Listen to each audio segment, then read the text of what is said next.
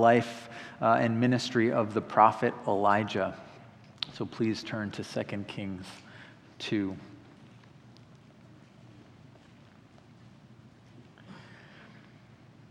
Now when the Lord was about to take Elijah up to heaven by a whirlwind, Elijah and Elisha were on their way from Gilgal. And Elijah said to Elisha, "Please stay here, for the Lord has sent me as far as Bethel." But Elijah said, "As the Lord lives, and as you yourself live, I will not leave you." So they went down to Bethel, and the sons of the prophets who were in Bethel came out to Elisha and said to him, "Do you know that today the Lord will take away your master from over you?" And he said, "Yes, I know. Keep it quiet." Elijah said to him, "Elisha, please stay here, for the Lord has sent me to Jericho." But he said, "As the Lord lives, and as you yourself live, I will not leave you." So they came to Jericho. And the sons of the prophets who were at Jericho drew near to Elisha and said to him, "Do you know that today the Lord will take away your master from over you?" And he answered, "Yes, I know it. Keep quiet." Then Elijah said to him, "Please stay here, for the Lord has sent me to the Jordan." But Elisha said, "As the Lord lives, and as you yourself live, I will not leave you." So the two of them went on. 50 men of the sons of the prophets also went and stood at some distance from them as they both were standing by the Jordan.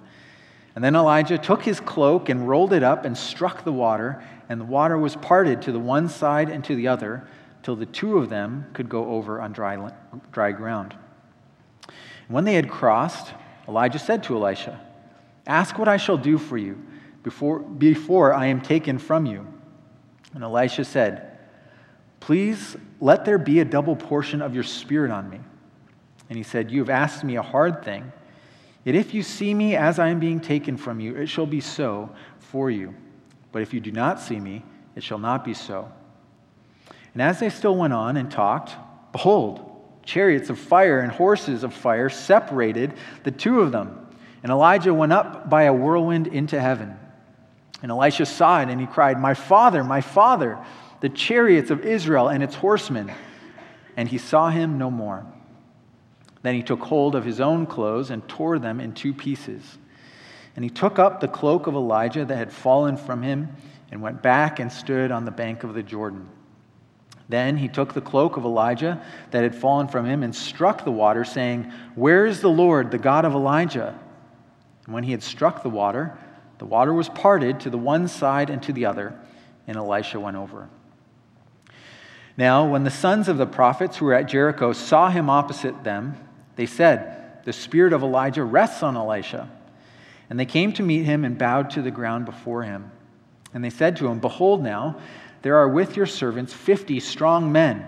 Please let them go and seek your master. It may be that the Spirit of the Lord has caught him up and cast him upon some mountain or into some valley." And he said, "You shall not send." But when they urged him till he was ashamed, he said, "Send." And they sent therefore 50 men. And for 3 days they sought him, but did not find him. And they came back to him while he was staying at Jericho, and he said to them, "Did I not say to you, do not go?" Now the men of the city said to Elisha, "Behold, the situation of this city is pleasant, as my Lord sees, but the water is bad, and the land is unfruitful." And he said, "Bring me a new bowl and put salt in it." So they brought it to him. Then he went to the spring of water and threw salt in it and said, "Thus says the Lord, I have healed this water. From now on, neither death nor miscarriage shall come from it." So the water has been healed to this day, according to the word that Elisha spoke. And he went up from there to Bethel, and while he was going up on the way, some small boys came out of the city and jeered at him, saying, "Go up, you bald head, go up, you bald head." And he turned around, and when he saw them, he cursed them in the name of the Lord. And 2 she-bears came out of the woods and tore 42 of the boys. From there he went on to Mount Carmel, and from there he returned to Samaria. Let's ask for the Lord's help now. Father in heaven, as we prepare to look at this text together, think of the words of the great Puritan John Owen, who said that if you don't give us your Holy Spirit, we might as well burn our Bibles. And Lord, there's a lot of truth to that statement, because if you do not give your Holy Spirit to open our eyes, to see and to understand, if you do not give your Holy Spirit to empower us to apply and to take hold of the Scriptures, Lord, there's no hope for us, because we'll remain blind, we'll remain stuck. And so what I pray for us now is that your Holy Spirit would be present here in us as believers, as you've promised that you would be. And we pray, Lord, that your Holy Spirit would be ministering to those who do not yet believe, so that they might come to believe and worship you, the living God, with us. So we pray this in Jesus' name. Amen.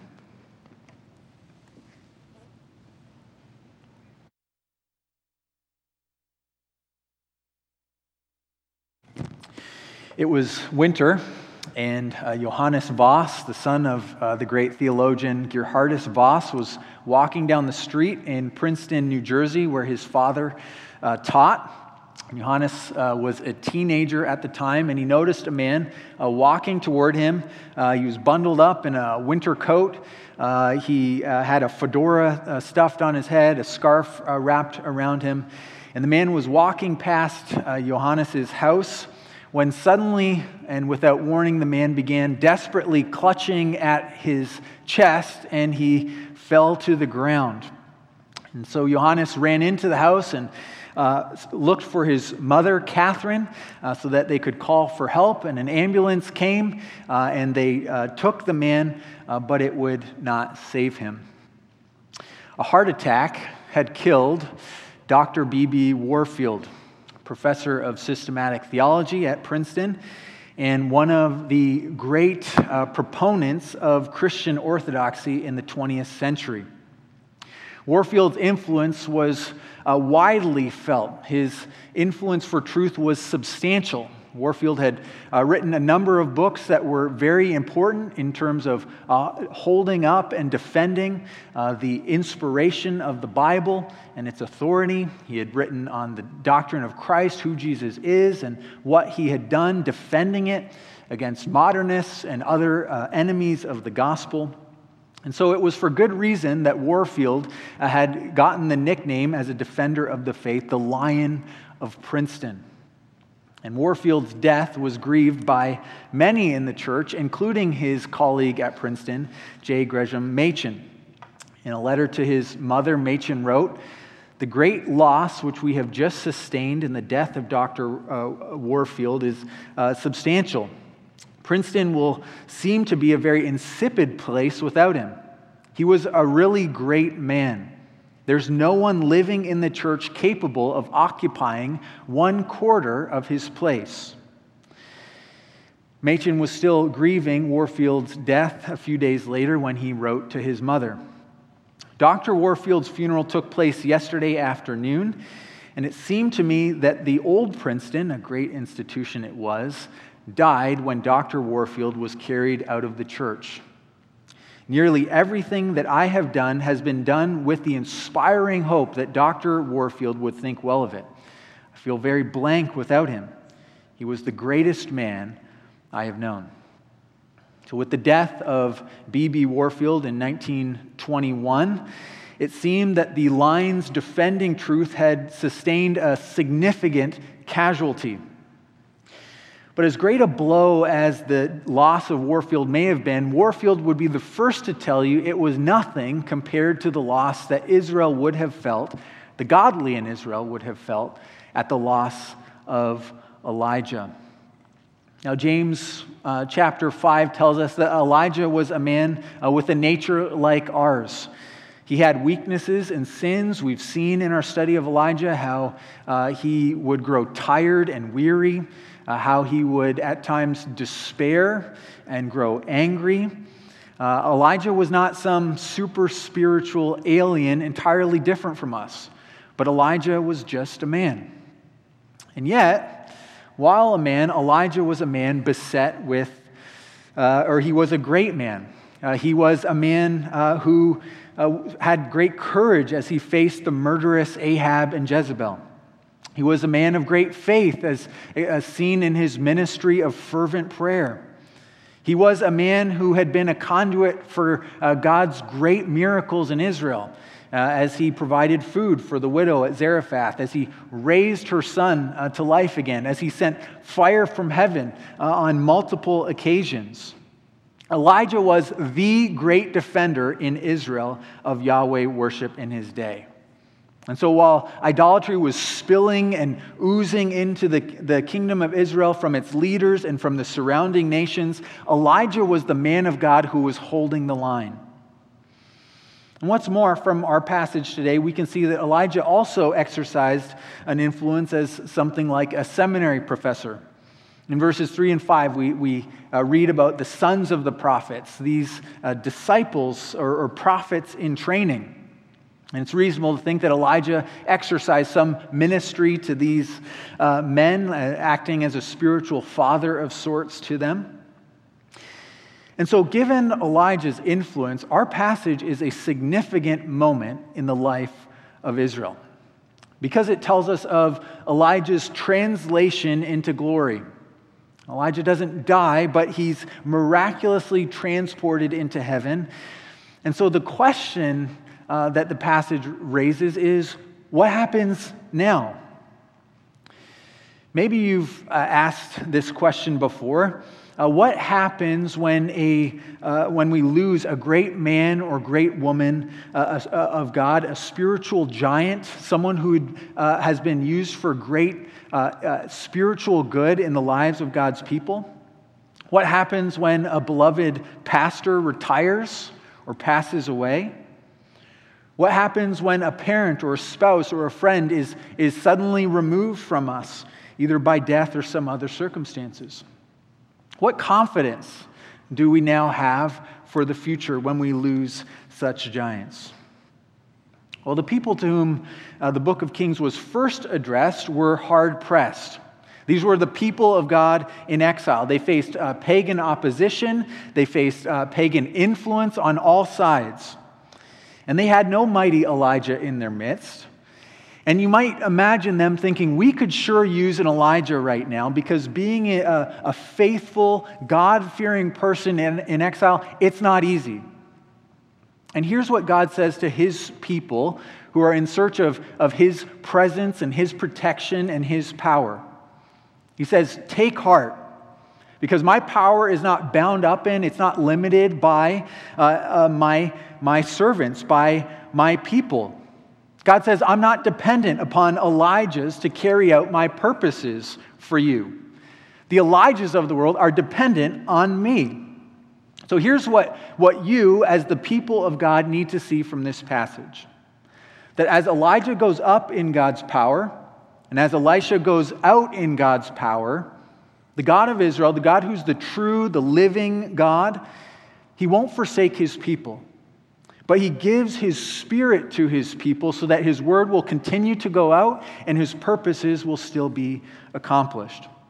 And since that's the case, since God's power and his presence isn't bound up in any particular man, but his power and presence are experienced by his Spirit, it means that our life together and our mission as the people of God, it doesn't hang on any man or any woman. But it depends upon the power and presence of the Spirit of God at work in us and at work through us. So in short, this passage is meant to bolster the confidence of the people of God by taking our eyes off the servants of God and placing them upon the Spirit of God. So let's look more closely at our passage then. Verse 1. Now when the Lord was about to take Elijah up to heaven by a whirlwind, Elijah and Elisha were on their way from Gilgal. There's no hiding here what's about to take place. But there is, we should understand, a sort of mounting anticipation about Elijah's dreaded departure. And I say dreaded not because I think Elijah dreaded his departure in any way. I think he anticipated it. But it was dreaded by the church. This was a day that God-fearing people like Elisha, they wanted to put off indefinitely. And one of the three things in our passage that sort of builds our anticipation or our expectation for Elijah's departure is a pattern of repetition that the author uses. You probably picked that up 3 times in verses 2, 4, and 6. Elijah tells Elisha that he should stay behind and that Elijah's just going to go on ahead without him. But Elisha, he's a committed disciple. He's a committed follower. He's not going to leave his master, allow him to go ahead, and so he carries on. But in the first of these two instances, we have these sons of the prophets who come up to Elisha and say, you know Elijah's going to leave? And he's like, shh, be quiet, I don't want to talk about it. And they press on. Right? The goodbye is going to happen. And we're also prepared for the departure by geography. Maybe you picked that up as well, that in this passage, there's clear, definite geographical markers that the author gives us. The most important of these is the fact that Elijah and Elisha cross over the Jordan River.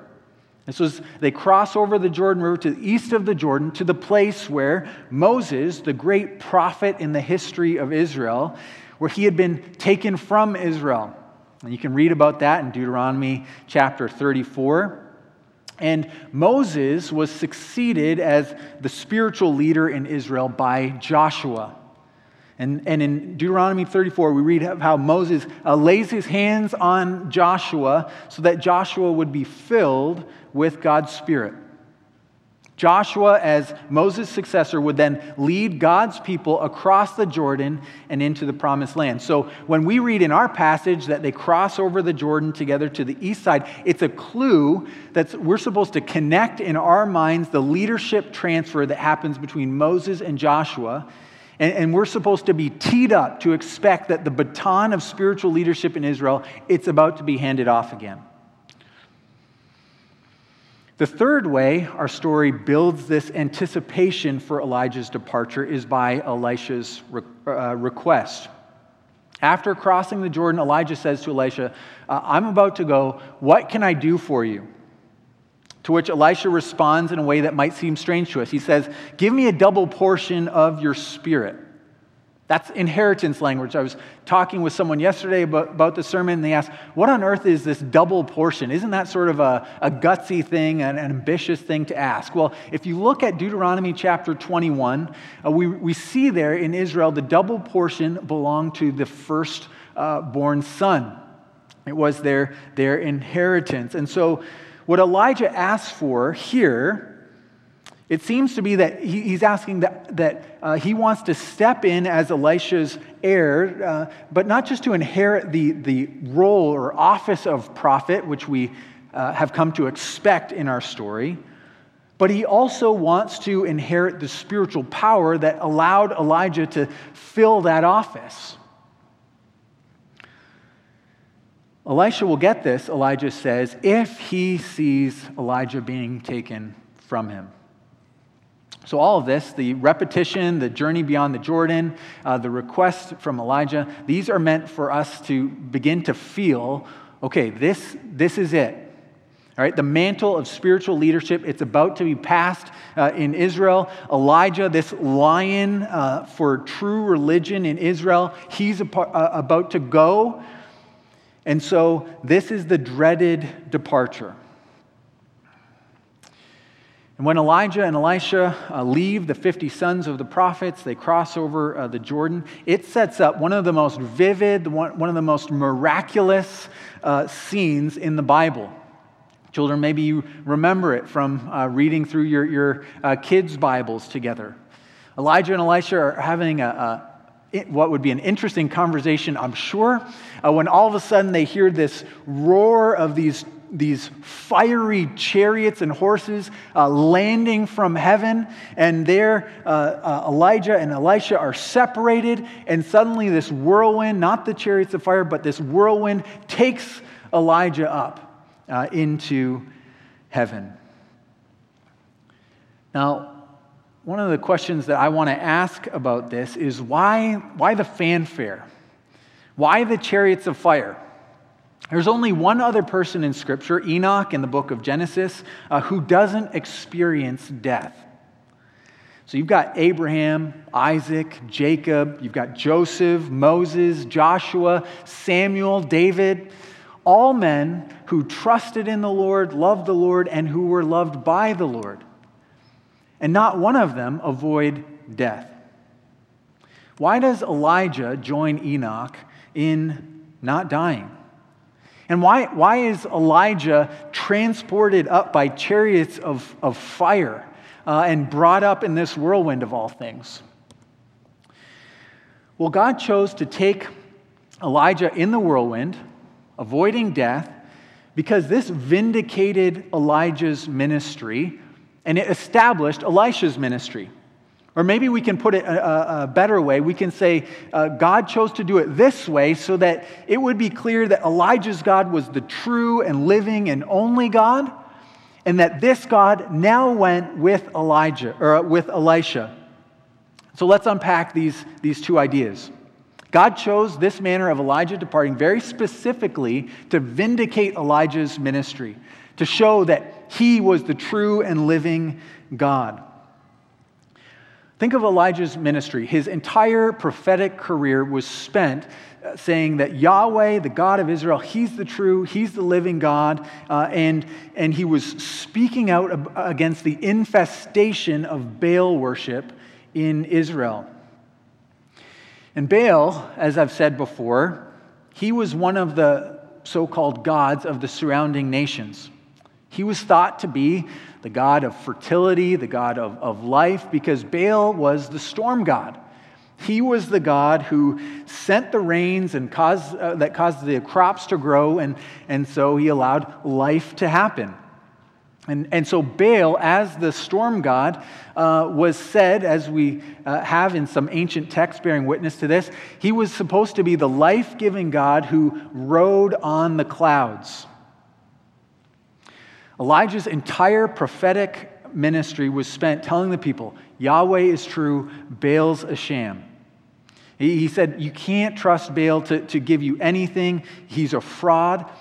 And so to think that this is the way that Elijah goes, it's not just here's an interesting miracle that's happening, but this is a fantastic exclamation mark on Elijah's ministry that just underscores that what he said, it was all true. That Yahweh is the one who rides on the clouds, and he's the one who can deliver his people from death as he snatches his servant from the whirlwind. Elijah's departure, though, was also required because it was the answer to Elisha's request to be empowered by the Spirit that helped Elijah. And so, though Elijah couldn't give the Spirit in his own power, he said, if you see me go, you'll have this request granted. And so when we see in verse 12 that Elisha saw it, this departure, it means that the handoff really happened. God was giving a visual assurance to Elisha that Elisha was his spokesperson, that he, the Lord, would go with Elisha as his prophet. He would give him power. But Elisha's response to this ascension reminds us of how big a loss that this was for the people of God. Because when Elijah is taken up, Elisha cries out, my father, the chariots of Israel and its horsemen. And there he's referring to Elijah. Elijah was like the chariots of Israel and its horsemen. He was, as one commentator put it, Elijah was like a one-man army in Israel for godly religion. And now he's gone. So Elisha tears his clothes in grief. He steps up to the Jordan and he asks the critical question. Where is the Lord? Where's the God of Elijah? And we got to know, is he still present with Elisha? Is he still present with Israel? Well, Elisha's grief and the question that he asks here on the banks of the Jordan River, this sets up the rest of our chapter, and it sets up a dynamic ministry of Elisha in Israel. And so the three miracles that we see Elisha perform from verse 14 to the end of the chapter, as he retraces Elijah's steps, these are meant to answer the question, where's the Lord? Where's the God of Israel? And the answer is that though Elijah is gone, he's been taken up, God is still with his people by his Spirit who's now working through Elisha. The instrument has been put away, but the master craftsman is still at his bench working. And he's not dependent upon his instruments. That's the point. So Elisha's first miracle, it's the duplication of Elijah's last miracle. It's the parting of the Jordan. He takes up Elijah's mantle, and at his request, the Jordan parts. And it's clear that his request has been granted. Then, after these sons of the prophets, not quite ready to let go of Elijah, carry out this futile search, Elisha is confronted with a problem in Jericho. The water's cursed. It's causing sickness and death, apparently. And it may be that this curse was part of the curse that came for rebuilding Jericho, which happened during the time of Ahab. You can read about that in 1 Kings 16.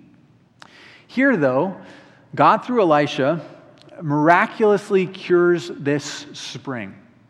And what he's doing here is he's showing, it's an act of grace, and he's showing that God is still at work carrying out his purposes of grace in Israel.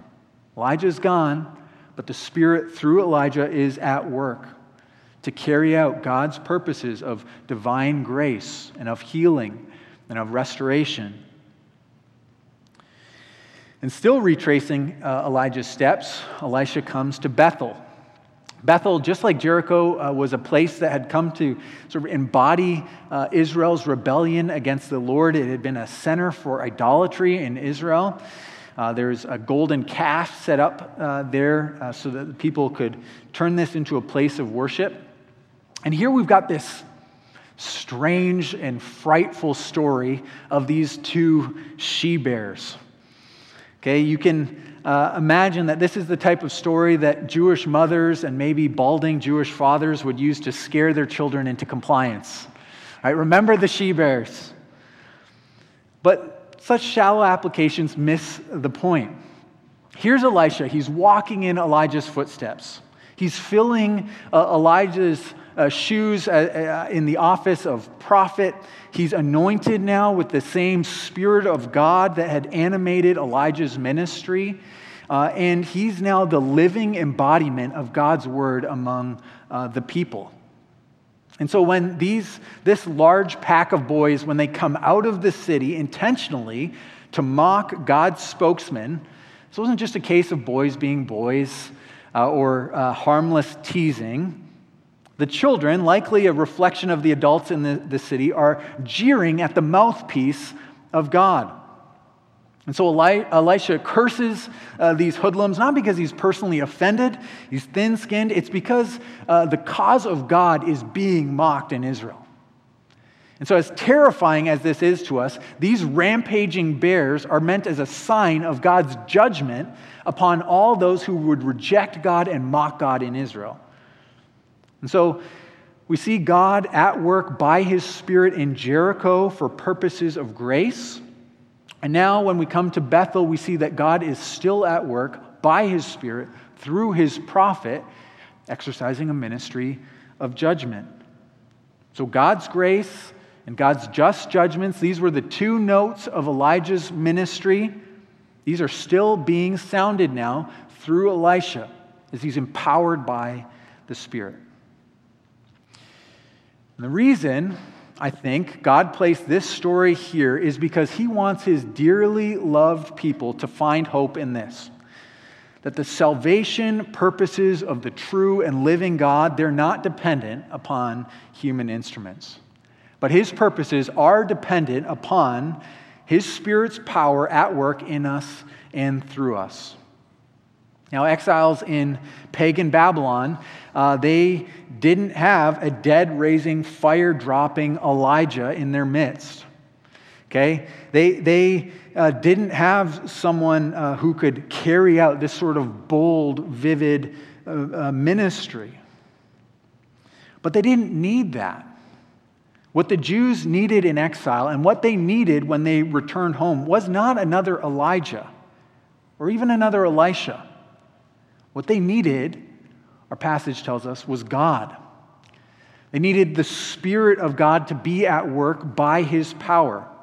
And if the people of God had that, they would have all that they needed.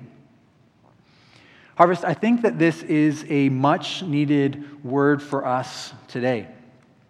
Peter, in his epistle, identifies the church as spiritual exiles. Right? Our citizenship is in heaven, but we live now in a world that is flooded by idols and people who are hostile to Jesus and hostile to those who want to obey the whole life obedience that Jesus calls us to.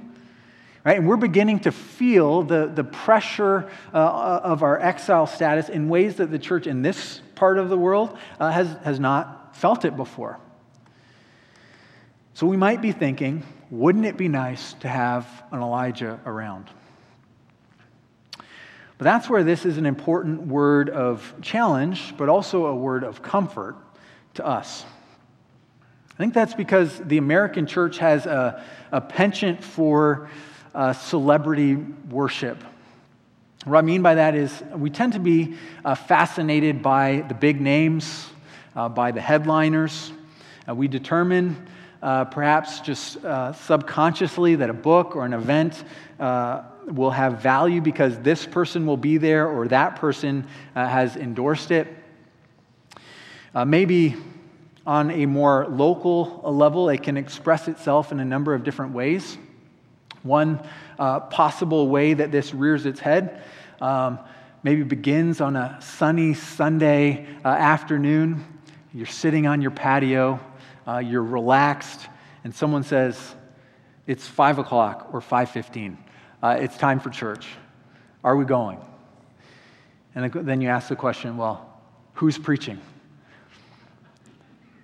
Now, this question, sometimes it's just an innocent question, but sometimes the question is part of this calculation of whether going to church will be worthwhile, as if some man could actually make church worthwhile in the way that counts.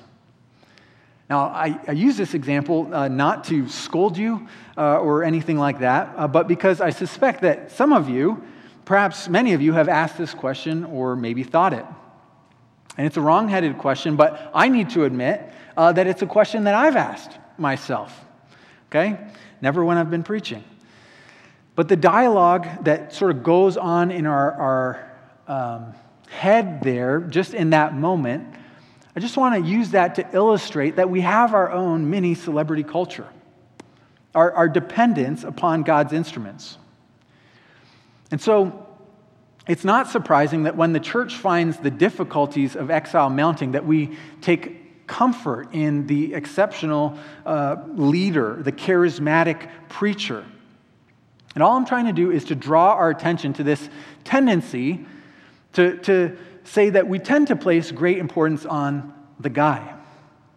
And I'm saying this as the guy who has a t-shirt with a dead Dutch theologian on it. Okay, I like guys. And before I go any further, I want to qualify what I'm saying. There are leaders who are exceptionally gifted by God and who are faithful stewards of the gifts that God has given.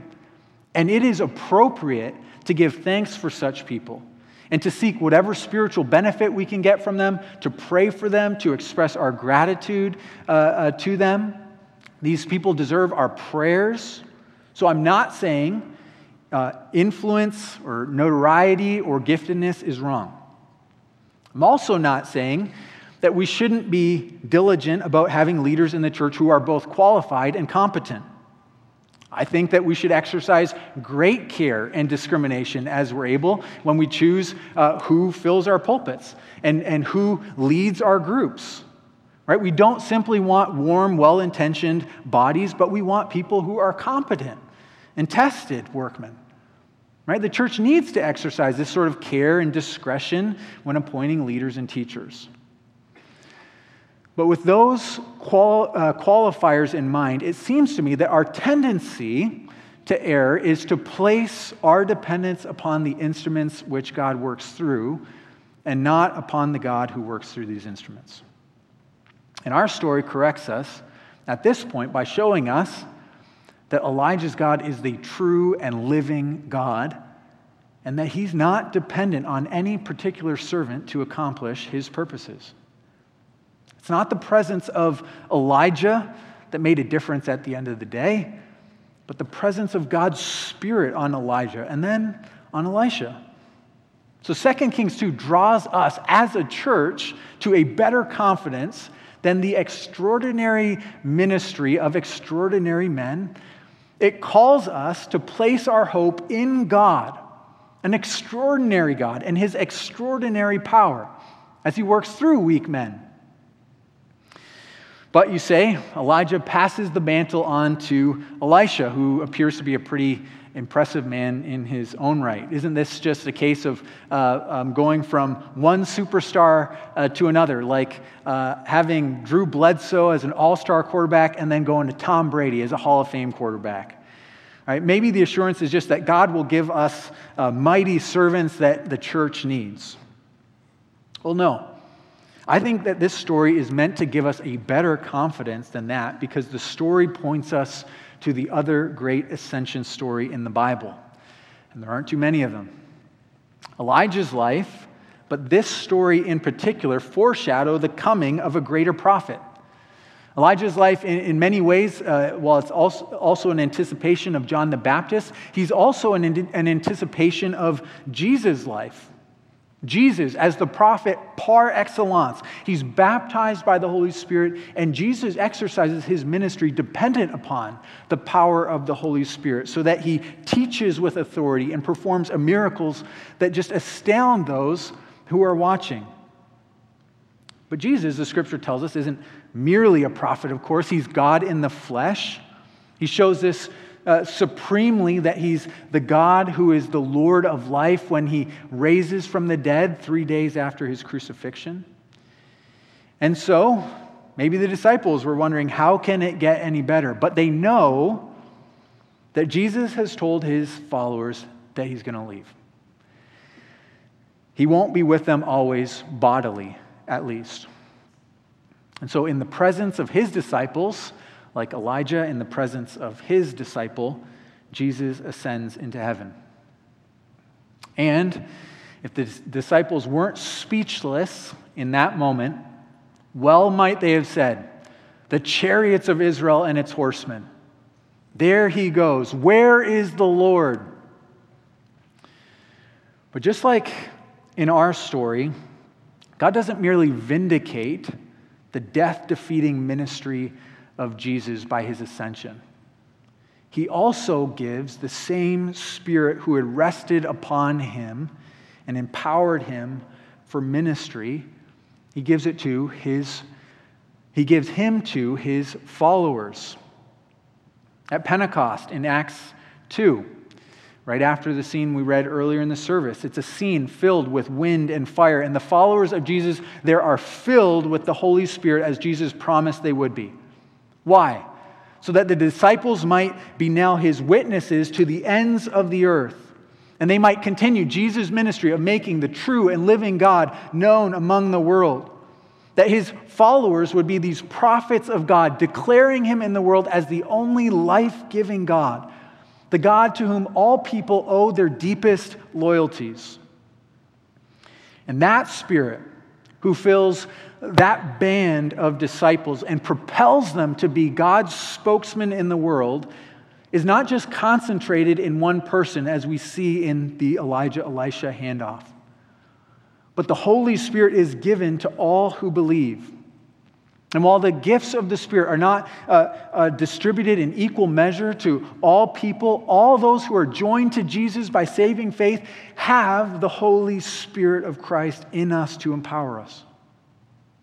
As exiles, pressed from outside of us by the idols of our age, tempted by the idols and idolatrous tendencies of our own heart, it's understandable that we would look for mighty Elijahs. Right? The enemy of our souls, he is strong, powerful, cunning, unrelenting, right? We need all the help we can get.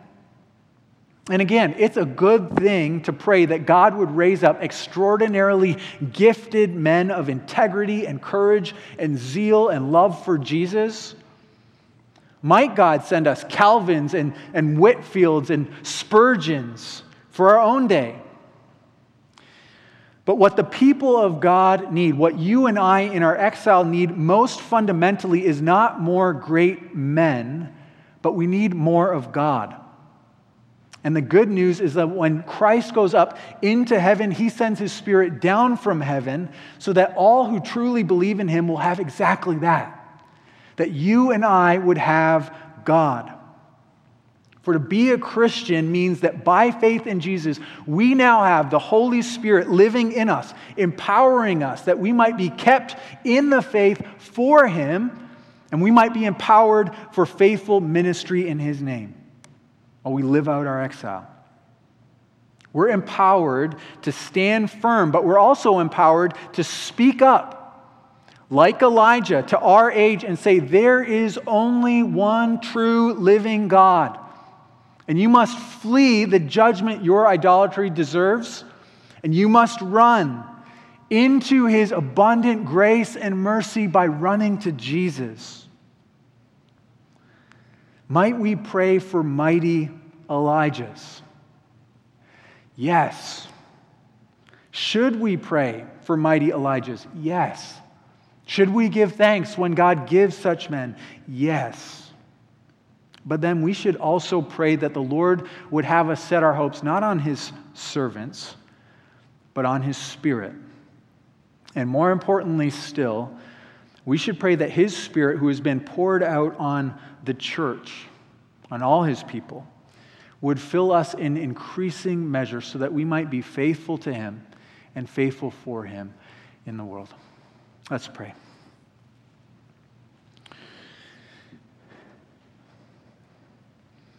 Father in heaven, as exiles living in the world, we give thanks to you that it is by your power that we are being guarded through faith for salvation, which will be revealed at the day of Christ. And we thank you that we are kept not by some impersonal power, but we are sealed by the Holy Spirit for the day of redemption. Holy Spirit, we thank you for your ministry in us, that we would come to Jesus, be kept in Jesus, that we might minister in Jesus' name to our world. We pray, O Lord, that you would have us set our hope and our dependence more fully upon your Spirit's power, who you have given to us and promised to give to us in increasing measure. Lord, that you would take our dependence from off of men. You would help us to see that we have a far greater assurance in the ministry of your Spirit. We pray this humbly and with thanks in Jesus' name. Amen.